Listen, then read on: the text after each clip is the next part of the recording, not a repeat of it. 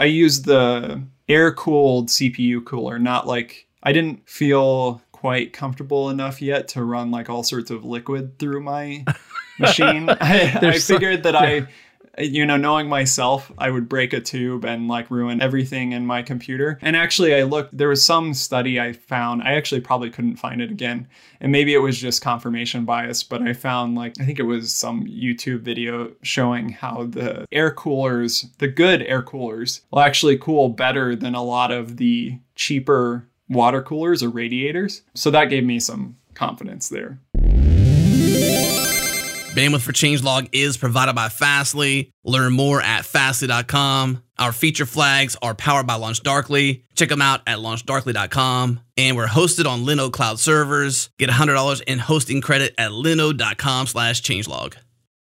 What up, friends? You might not be aware, but we've been partnered with Linode since 2016. That's a long time ago. Way back when we first launched our open source platform that you now see at changelog.com, Linode was there to help us, and we are so grateful. Fast forward several years now, and Linode is still in our corner, behind the scenes helping us to ensure we're running on the very best cloud infrastructure out there. We trust Linode. They keep it fast, and they keep it simple. Get $100 in free credit at linode.com/changelog. Again, $100 in free credit at linode.com/changelog.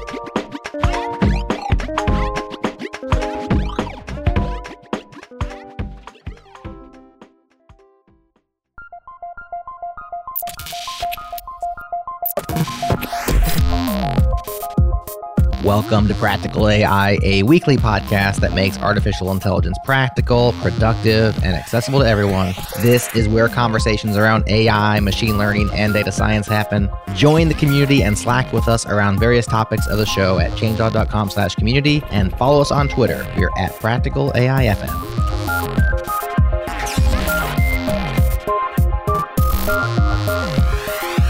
Welcome to another fully connected episode of Practical AI, where Daniel and I keep you fully connected with everything that's happening in the AI community. We'll take some time to discuss the latest AI news, and we'll dig into learning resources to help you level up on your machine learning game. My name is Chris Benson. I am a Principal Emerging Technology Strategist with Lockheed Martin, and with me, as always, is my co-host Daniel Whitenack, who is a data scientist at SIL International. How's it going today, Daniel? It's going great. It's a little bit interesting. Chris, we haven't done one of these fully connected episodes in a while where it's just you and I. So for those listeners that have been with us for a while, you'll remember Chris and I used to somewhat frequently, maybe every few episodes, have an episode with just Chris and I and no guest and discuss some news things or learning resources or random topics. But we haven't really done that in a while. So it seems so nostalgic. So it is, but this is a good one. This is one we have been talking about doing for quite a long time, because you were working on developing your own AI workstation, and you built it from scratch, and we heard a bit of progress across several episodes there. Yeah, in the intros to a few episodes, I mentioned that I was building an AI workstation, and actually ended up. So I have a few computers sitting around me. That one of those is that workstation I was mentioning. Another one is, we can talk about that one as well, actually. But it's been a bit of an interesting journey. And I think, at least news-wise, maybe some people are thinking about this these days, but NVIDIA's latest release with their 30 series GPUs, actually even today, I was talking to someone who was trying to get their hands on one, and there's like none anywhere. So this is... what is this, November 10th as we're recording this of 2020. And I forget when they released those. I think it was in maybe September, but they've been pretty scarce. And I think what happened is so there were the lower tier ones, I think primarily geared towards gamers, and those basically sold out instantly. And so then the ones that, like, I think the 3090, the higher tier ones that were geared towards like AI training and stuff, the gamers then just started going to those, and basically everything sold out for anyone. And this morning, I was on a call with a guy, and he was like, we were taking the call while he had Best Buy pulled up, and like he was getting notifications when they would like release some on Best Buy, but he never got one. So like he, went into the thing and push the add to cart, and then they make you wait. And then by the time you're waiting in the queue is done, and then, your cart opens and it's sold out and no longer available. Yeah. It was kind of a vicious cycle like that. So you went virtually shopping with him on his Yeah. He screen shared and everything. So we got the experience together. And that was... You don't just have your own frustrations, you get to share in his frustrations too. Exactly. Very good. So yeah, for maybe listeners that are newer to AI, which we'll go into this a bit with the workstations, but a lot of people use GPUs and specifically NVIDIA GPUs to accelerate their workloads. In particular, training is a big thing to accelerate inference as well, but training mainly. So when people are building their computers for training deep learning models or AI models, a lot of times they're in the market for a GPU, and such are not available at this time, as we've been discussing. So that makes things a challenge. Actually, I mentioned I have the one workstation. So I guess I can kind of talk now about the things that got set up this fall. Yeah. So I have the one workstation that I built that has 2 GPUs in it, and I've been using that for training models. And then I've got a separate one, which is, it doesn't have a GPU in it, but I've been using it. We've been training models for Intel-based edge devices. And so I've got this Intel machine, which actually is fairly beefy, but to test those models on an Intel-based architecture without a GPU for inference, but also it's got a bunch of RAM for like pre-processing and things like that.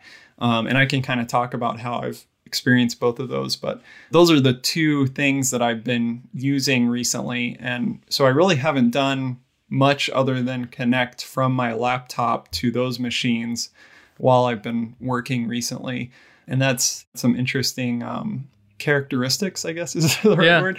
I don't know if I would call them features, but interesting workflow implications as well. Well, you're diving into that now, so you gotta tell us a little bit about what. Yeah, I mean, this is not really AI or computer. Well, I guess it's computer related, but so I SSH into either one of these machines, or actually on the workstation.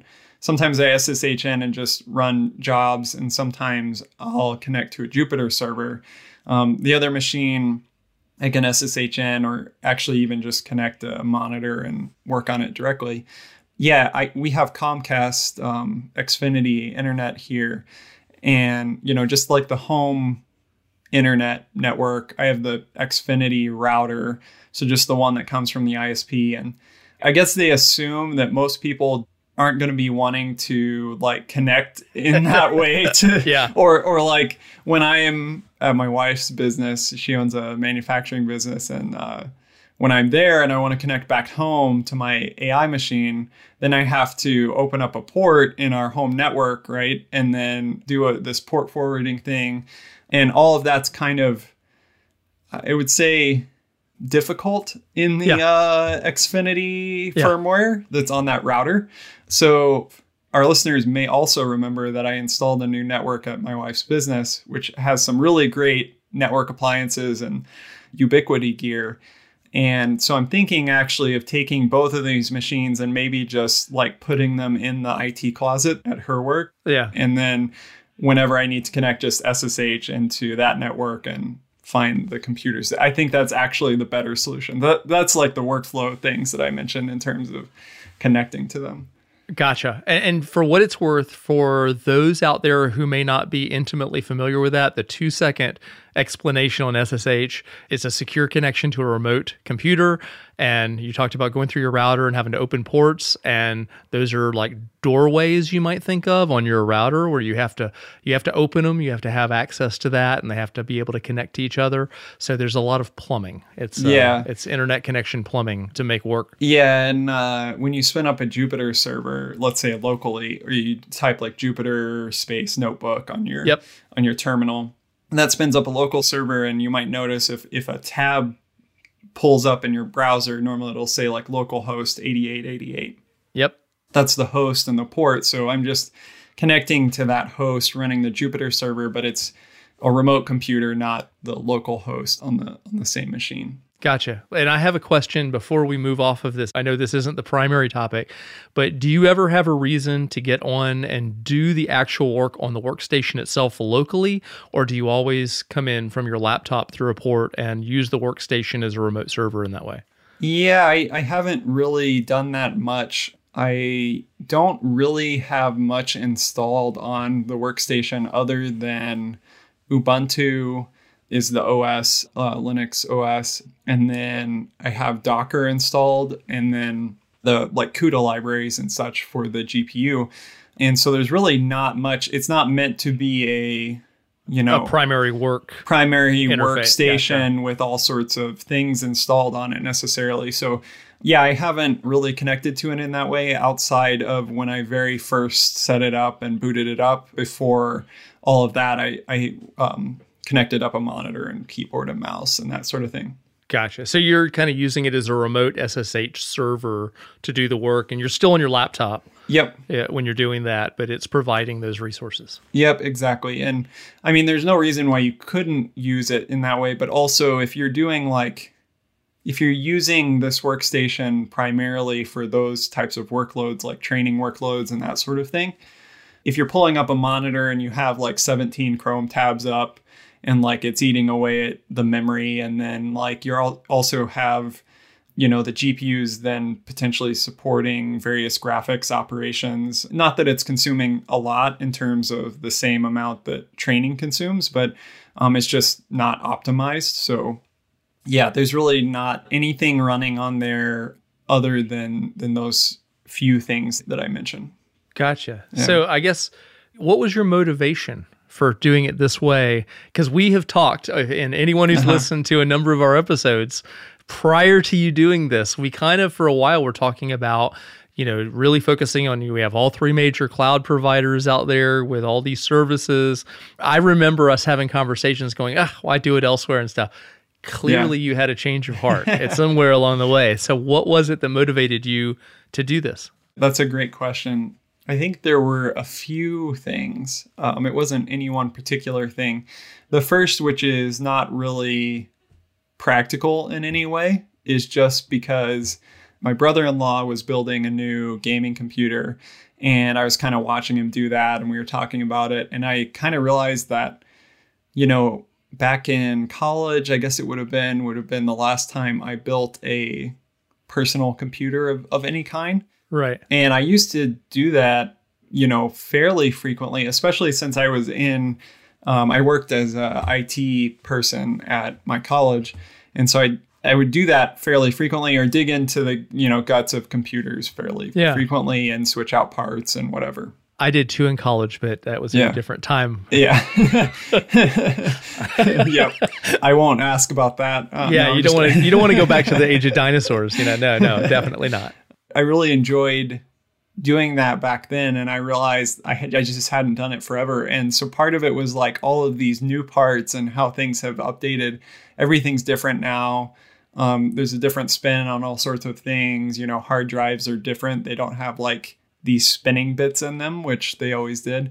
Yeah, platters. Yeah, I remember in high school, college, we would take old hard drives and take the tops off, and then we had action figures, and we duct tape the action figures to the drives, and then put little swords or something in their hands, and then spin them both up at the same time, and the last one standing would win the prize or whatever.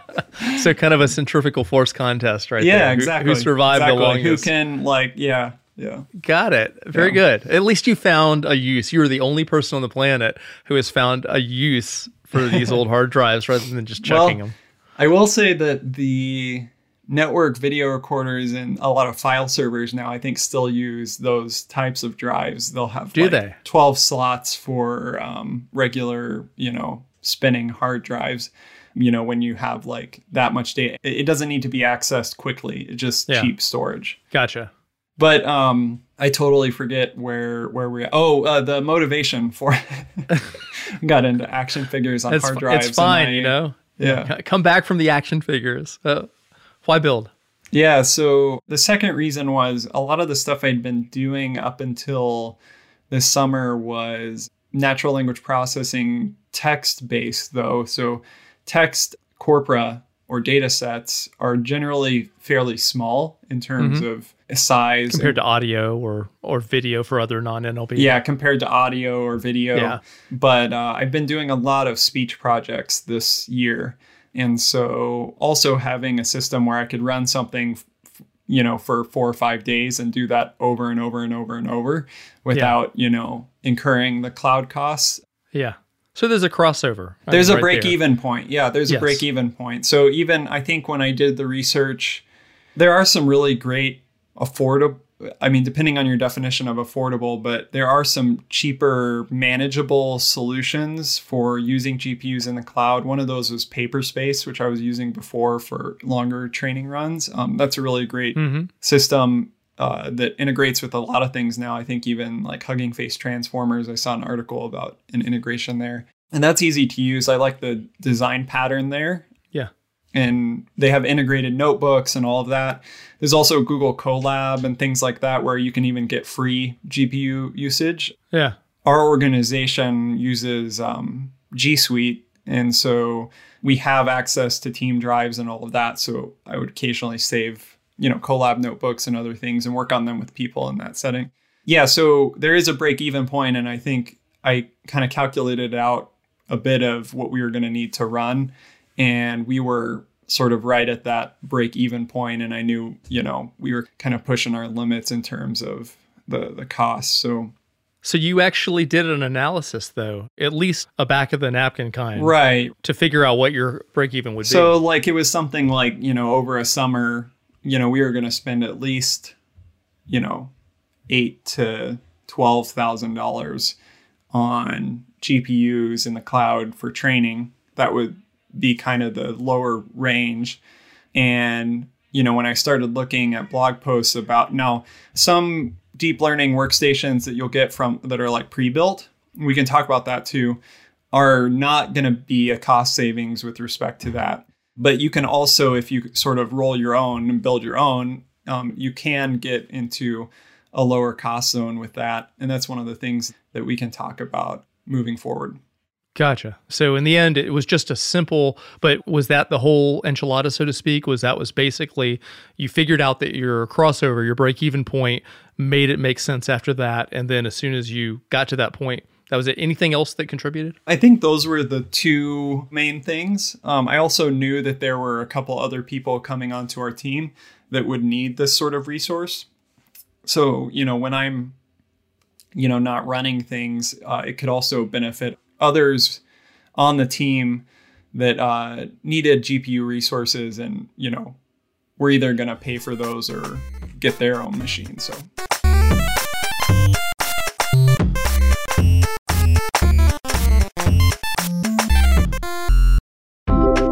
Changelog++ is the best way for you to directly support practical AI. Join today and unlock access to a private feed that makes the ads disappear, gets you closer to the metal, and helps sustain our production of practical AI into the future. Simply follow the Changelog++ link in your show notes or point your favorite web browser to changelog.com/++. Once again, that's changelog.com/++. Changelog++. It's better.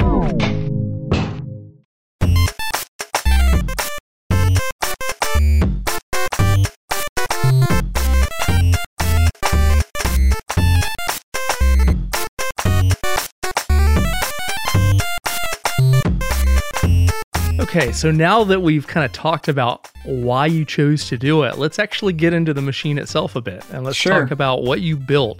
So, in any way you want, just take us through a rundown of what it is that you've done and maybe some of the choices along the way. Yeah, sure. So I'm actually going to, while we're talking, I'm going to pull up a couple links where I started my research. So originally when I was looking at this, I was like, do I really want to sort of roll my own workstation and get all the parts and do all that, or just get a really cool, workstation that is still going to be really cool and sit by my desk, but, isn't going to require sort of all of that work.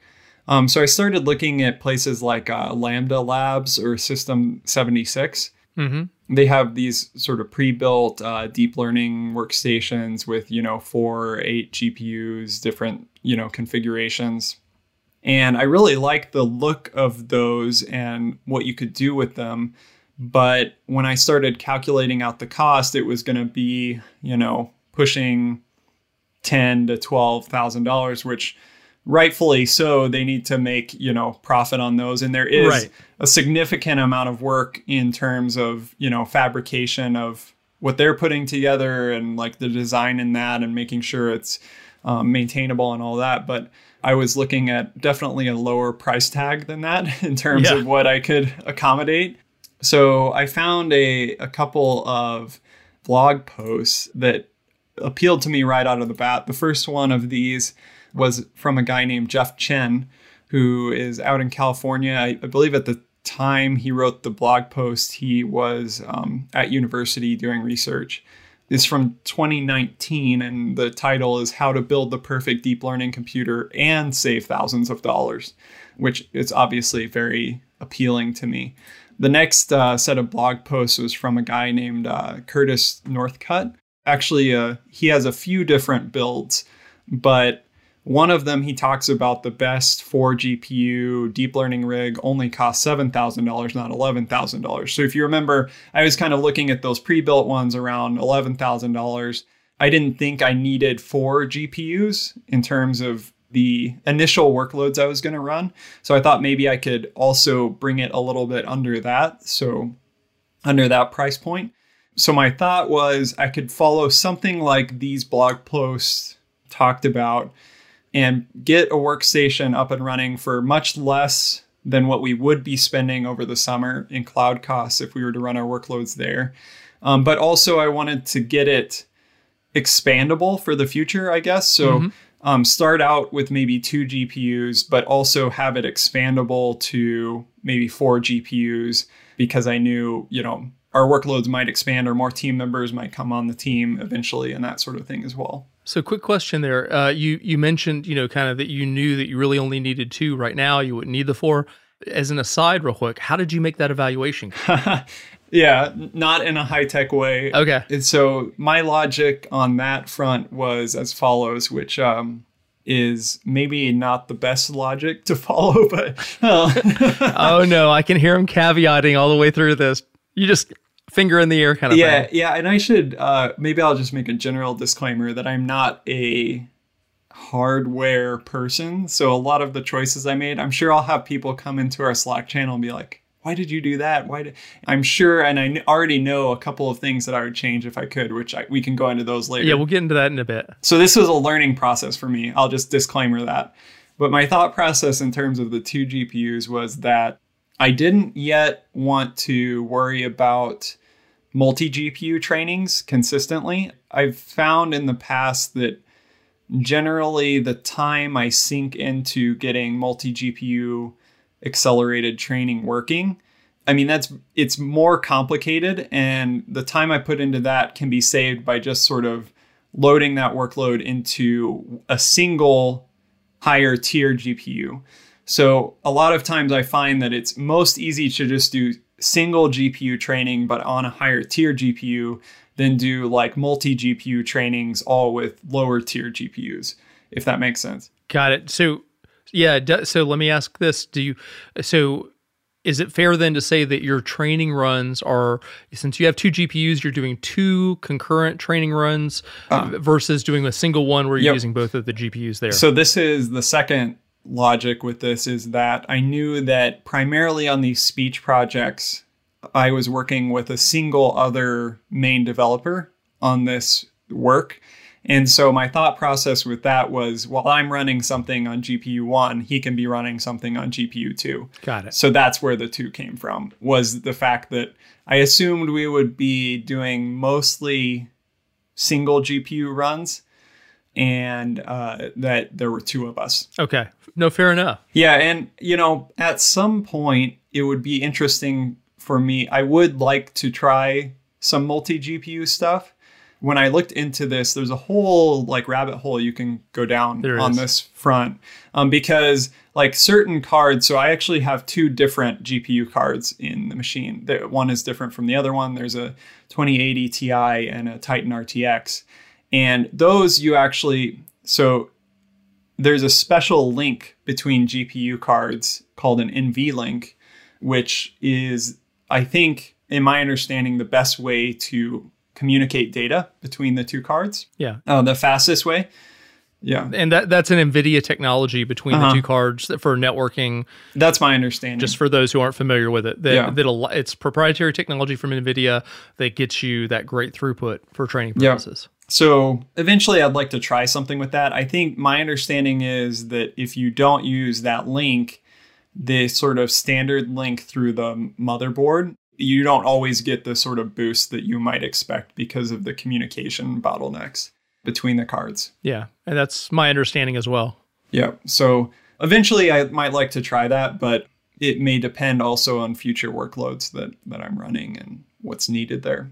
So gotcha. Yep, so that was the logic behind that, which meant that I needed a motherboard in the workstation that could support two GPUs, but I also wanted it to be expandable. Expandable, right. I remember you mentioned that. Yeah, so the blog post by Jeff Chen, who, Jeff, if you're listening to this, thank you for your blog post. Reach out if you are listening. We'll grab you a shirt. But it talks about all sorts of things, and probably some of it is... So I noticed some of the things, like some of the parts had even been updated since he wrote the post, but most of it was still relevant when I went through. And he also talks about trade-offs, and he goes down and he talks about expandable. So making sure that you build things expandable and that sort of thing. So that's where I kind of got that idea. What I ended up doing was getting a motherboard, which actually... this reminds me, so in our show notes, I think one of our listeners asked for this at some point in our Slack channel too. I'll post the part list that I used in our show notes if anyone's curious about the parts that I use. So don't feel like you have to frantically write down part numbers or something, and I would probably mispronounce the names anyway, but I'll put the parts list in our show notes. But it was from Gigabyte motherboard, and I don't know how to say this. This is going to be where my ignorance comes in. Aorus. Good enough. Pro. I have no idea. And so that supported actually 4. So I could run 4, although it seems like a tight fit. I don't know if it's just like me and my inexperience and not knowing that like things are that tightly fitting. I could definitely fit 4, I think. But right now I have 2 spaced out. So there's a slot in between the 2 that I have in there. There's actually a slot on the bottom. And then I have one in the next slot up. And then there's a empty slot. And then the final one. So they're actually spaced out a bit. If I were to put all 4 in there, now seeing that, they would be pretty tightly packed. So depending on ventilation stuff, that may be an issue. That's what I was going to ask. Coming at it from someone who also does not do hardware and has not built a system in quite a while, but having previously put NVIDIA cards in that had big fans and things like that, is that still, when you talk about slotting it in, is that including those ventilation capabilities, or is that without that? Yeah, so as I learned, there's a bunch of options here as well. And there's 2 main types of cards. There's actually a blower style card, which pulls in air from one side and actually shoots it through the card and out the back of the computer. And then there's another style, which people might see in pictures, where there's like 2 or more fans on the bottom and it just sort of blows down. Like it blows from top to down and draws air away from the card. So this is actually really interesting. On Curtis Northcutt's blog, he talks about double deep learning speed by changing the position of your GPUs. And when he's talking about position, he has a mix of blower style and non-blower style GPUs.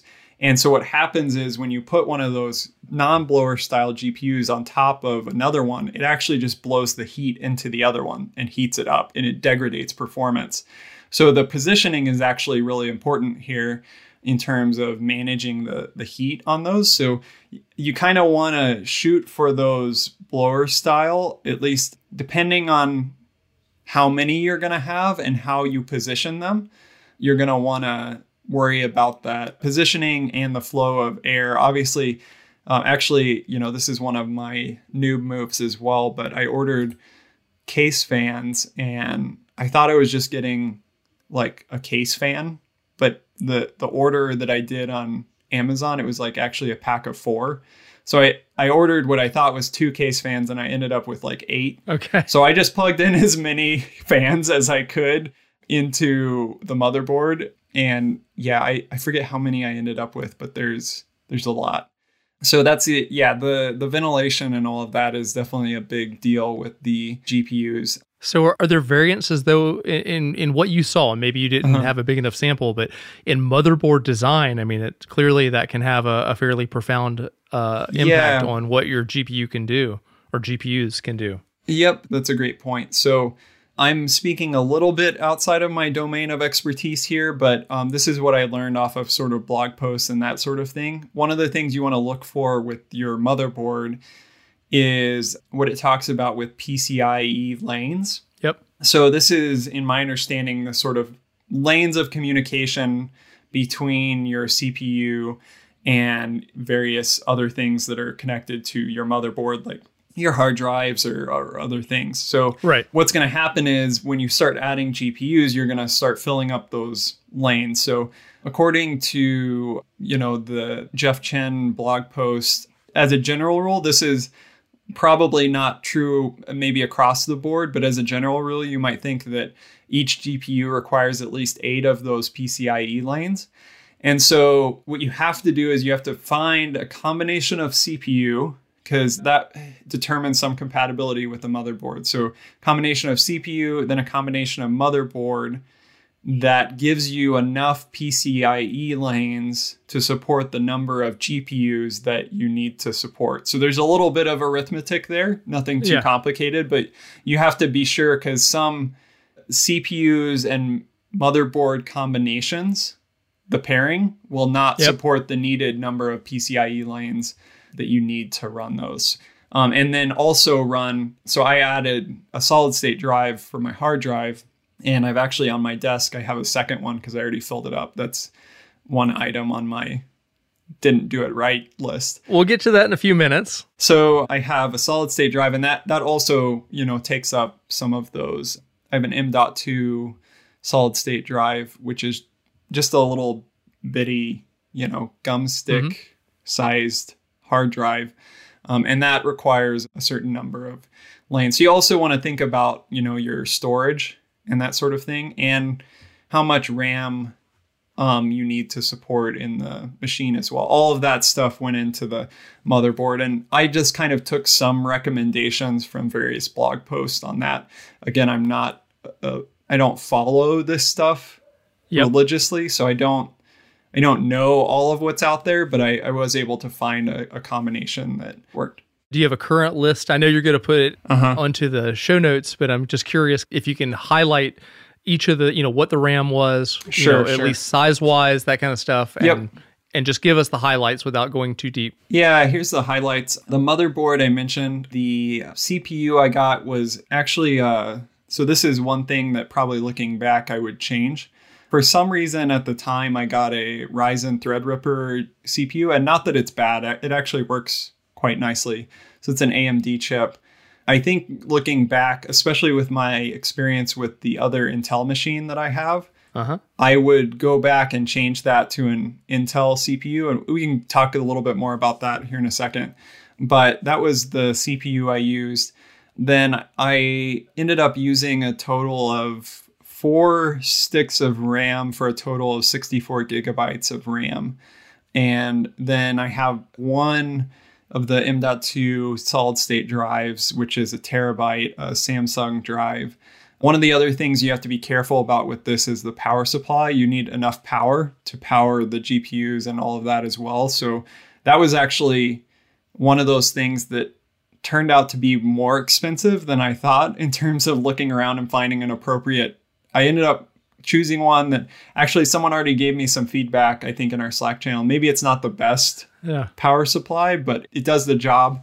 Rosewill Hercules, and then some case fans. I use the air-cooled CPU cooler, not like, I didn't feel quite comfortable enough yet to run like all sorts of liquid through my machine. I figured that knowing myself, I would break a tube and like ruin everything in my computer.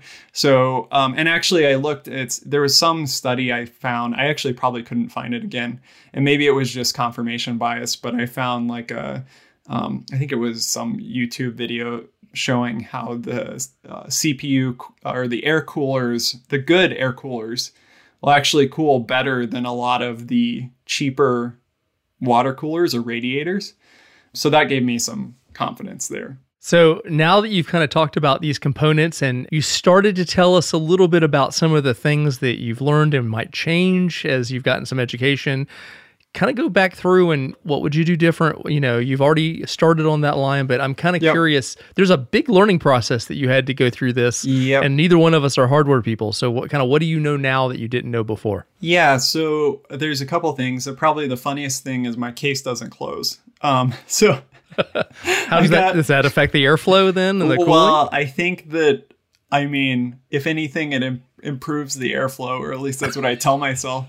So I got a case, I think it's the same case that from that blog post that I keep mentioning. And I was like, well, I don't want to worry about like finding a different one. I'll just use the same case. But what I didn't realize is, so that each of the GPUs, at least the certain GPUs, require power directly to the side of the GPU. And the power cables I got with my power supply are fairly rigid. Yeah. They're not like super bendy. Yeah. So when I bring them in the side, they kind of stick out the side and I can't close my case. They're that rigid? Wow. Yeah. So they do make these little like 90-degree connector deals. You can buy, basically I got it up and running and set the side of the cases, to one side, and I haven't really looked back. Probably at some point, maybe I would look into those, but, or like bendy cables or just a larger case. It's a pretty big case, but it's that point, like between the motherboard and the GPUs and the case, that width, it could actually expand out in the case the other way. So that's one thing, just that spacing. But I mentioned this other machine that I've been running, which is, I actually really enjoy doing stuff on this machine. It's a Intel-based machine that we're using as a target system, to test out certain of our pre-trained models for inference and test out our applications on there. And we have some speech applications we're testing and that sort of thing. It's one of these Intel-based Nuke computers. They're like little small computers. Mm-hmm. And they have, I think the one I have has an Intel i7 processor in it. No GPU in it, but it has a lot of RAM, so 64 gigabytes of RAM. And I found a lot of the sort of speech processing and pre-processing stuff on there is super fast. I really like the performance on there. Not that it's amazingly slow on my workstation. That's sort of our target system for our applications, is an Intel-based system. Mm-hmm. And so at the time when I was building the workstation, looking at what was available online for building these, I could get an Intel-based motherboard and processor, but it was a price hike. Right. And looking back, I would tell myself to just go ahead and take that price hike. Because if that was the case, I wouldn't constantly be moving models around between these two systems to do my testing. And, the Intel, the way I understand it, like the Threadripper the AMD chip has more cores. And so if you're doing a lot of multi-threaded stuff, it's really good. But the single core speed on the Intel processors is higher. And so depending on what your workload is, then you could actually get a performance boost, even though you have fewer cores, but with a higher core speed with the Intels. So all of that stuff, it seems to work a little bit better for me. And this is just my own personal experience. This is all inference you're talking about here, right? So inference, but also pre-processing. So CPU, I'm doing all my pre-processing on this machine too. And pre-processing is also, part of that CPU workload you have to consider. And I use Intel's OpenVINO toolkit to optimize the models for running on Intel CPUs. So if all of that was in a single workstation, like I had the Intel CPU, the motherboard, and I could do the pre-processing, I could do the model optimization, all of that together rather than sort of swapping back and forth or doing that in separate places. I think that just the saving in terms of my workflow would be useful. So that may be one thing to keep in mind is like those other pieces of your workflow, like optimizing your model for certain hardware or pre-processing as well. Those are things that you need to think about. Those are equally valid things to think about when you're designing a system. So before, just as an aside, since you're kind of touching on it for a second, if you look at what your existing workflow is from beginning to end and the choices that you've made, what are each of the big pieces? Like what frameworks are you using and all that? Just to throw it out there so that people can get a context for it. Yeah, so we're using both TensorFlow and PyTorch in our work. It depends on the certain application, but we have a couple of different products that we're developing that include multiple models in each of these products. Some of them are TensorFlow models, some of them are PyTorch models. And we have both text and speech pre-processing elements that are in there as well. We generally save most of our training data in Amazon S3 or DigitalOcean Spaces, some object store. And then we'll pull that down to the machine and pre-process it and then save that pre-processed data for training and testing and evaluation. We'll save that actually on the workstation. That way we don't have to constantly be pulling from some remote source for the data. And then once we have that locally, then we can iterate on our model training, whether that be with TensorFlow or PyTorch. That's all done within Docker. Like I mentioned, we don't actually have really much at all installed on the machine itself. Right. So we pull down a TensorFlow or PyTorch or our own custom Docker image, run that. We haven't had any issues in terms of connecting to the GPUs with Docker. So that's worked out great. Are you basing it on NVIDIA Docker containers? Sometimes, yeah. So sometimes we have our own custom containers we're using as well. Or like I mentioned, sometimes we also have containers for certain optimization frameworks that we're using, like Intel's OpenVINO or others that optimize our models for certain targets. Those are sort of a mix. And then after that, in the products we're building, we have a custom way of bundling our models together in what we call a model bundle for a specific deployment. And so that model bundle needs to be built and encrypted. And then that's actually pushed back out to our object store in S3 or DigitalOcean Spaces, depending on the application. And that model bundle is saved there. Then for deployments of that system, that would then pull down that model bundle from the object store and run with that. So earlier when we were talking about motivations and you talked about the break even there, you kind of figured out what made sense, but obviously when you made the choice and you're not going with cloud because the break even in that case, what are you thinking in terms of your upgrade? Because we talked about, being able to fill in with more GPUs and enhance the capability of the box. But what about over time as GPUs start to age? What's your thinking there and, that makes that a good choice from your standpoint?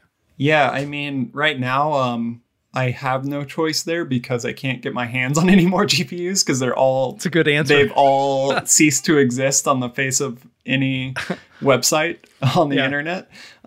So I can't get my hands on any. But I think right now we're in a pretty comfortable spot in terms of the workloads that we're running. However, we're ramping up some of the work on these prototypes that we built. And I'm guessing if those kind of catch on and are productized a little bit more, then we'll have a need for an interesting new workflow, which is a bit more automated. So right now, most of what we've been doing on this machine, at least, is prototyping work and preparing very custom deployments for very specific applications. In the end, we're going to build a bit more of an automated workflow where, for example, one of the things we're doing is spoken language identification. So audio comes in and then we detect what language is being spoken in that audio clip. And so if, for example, in a certain application, we want these 4 languages instead of the 6 languages that we originally had in our model, we want to be able, in a very quick way, to spin up a pipeline that would redo the training with sort of different combinations of data. And so that's something that I think would be interesting. I know we've had a couple of conversations recently. There's a lot of ways to do that. One of those, we've talked to the Pachyderm crew before on the podcast. They have a great pipelining system. Definitely. We've also talked to, I remember Allegro AI has a Yep. sort of training and automation system that you can run on an on-prem instance. And so that may be another option, that I can install that Allegro system on the workstation and run it that way. There's a lot of different options there that we could possibly use. And also upgrading the sort of monitoring there. Right now, that process is fairly manual as well. So maybe utilizing either, like I mentioned, maybe something more than TensorBoard. So we just had a conversation with Weights and Biases CEO, Sure did. Lucas Bewald, and he talked about the great stuff that they're doing. And, all of that's, I think, not too hard to implement in that workflow. So those are some of the things on my mind. So, as we're closing out here, at this point, would you do the whole thing over again? Because it sounds like you've learned a lot. There's definitely some cost advantages to what you've done. But I also know that as we recorded various episodes over the weeks that you were engaged in this, that, there was a lot of work involved. There was. As you were kind of statusing along the way. Was it worth it? I think it depends on, of course, your need, but also your personality. I really enjoyed this. It was something that I found a lot of enjoyment in, and I think that was worth it in and of itself. But if I was to look back, I would definitely do it again. And I think, the things like I mentioned that I would kind of tell myself in retrospect is, don't skimp on the CPU or the RAM and over project your data storage. So go ahead and get yourself whatever it is, 4 terabytes or, whatever it is, something that you're not going to fill up quickly. As soon as you start working with speech or video data or something like that, 1 terabyte. It seems like a lot, but it's not. It turns out, it's easier than you think to fill up that space. So get yourself, even if it's some cheaper hard drives that can be just sort of cold storage, do that. But yeah, it was a fun experience, and I would definitely recommend doing it. It's fun to have that sitting, by me in my home office. And, now we don't have to heat our house quite as much. So it's just winter, so it's good timing. Side benefits you get there. Okay, well, that was pretty cool. It's a long overdue, this conversation. I'm looking forward to seeing what listeners inform us, because, both of us are, this is not our specialty. Be gentle. Be gentle on Daniel. It'll be interesting, though, to see what we get in the Slack channel and other social media, the LinkedIn group and stuff, and see if anybody can school us a little bit. Maybe this is one of their things and they have that knowledge. So looking forward to hearing people share that. Well, Daniel, thank you very much for taking us through this. I'm glad that you did, and thanks for teaching. Yep. Talk to you later. Talk to you next week. Yeah. Come hang out with Daniel, Chris, and hundreds of other AI practitioners in our community Slack. It's a cool place to be, not a lot of noise, some great signal, and best of all, it's totally free. Check it out at changelog.com/community. And don't forget to follow the show on Twitter for AI news and links, highlights from past episodes, and more. We are at Practical AI FM. We'd love to have you following along. Thanks to Daniel and Chris for hosting Practical AI week in and week out, to the mysterious Breakmaster Cylinder for the excellent beats you hear on all Changelog podcasts, to our sponsors who have our back, Fastly, Linode, and LaunchDarkly, and to you for listening. We appreciate your time and attention. That's all for now. We'll talk to you again next week.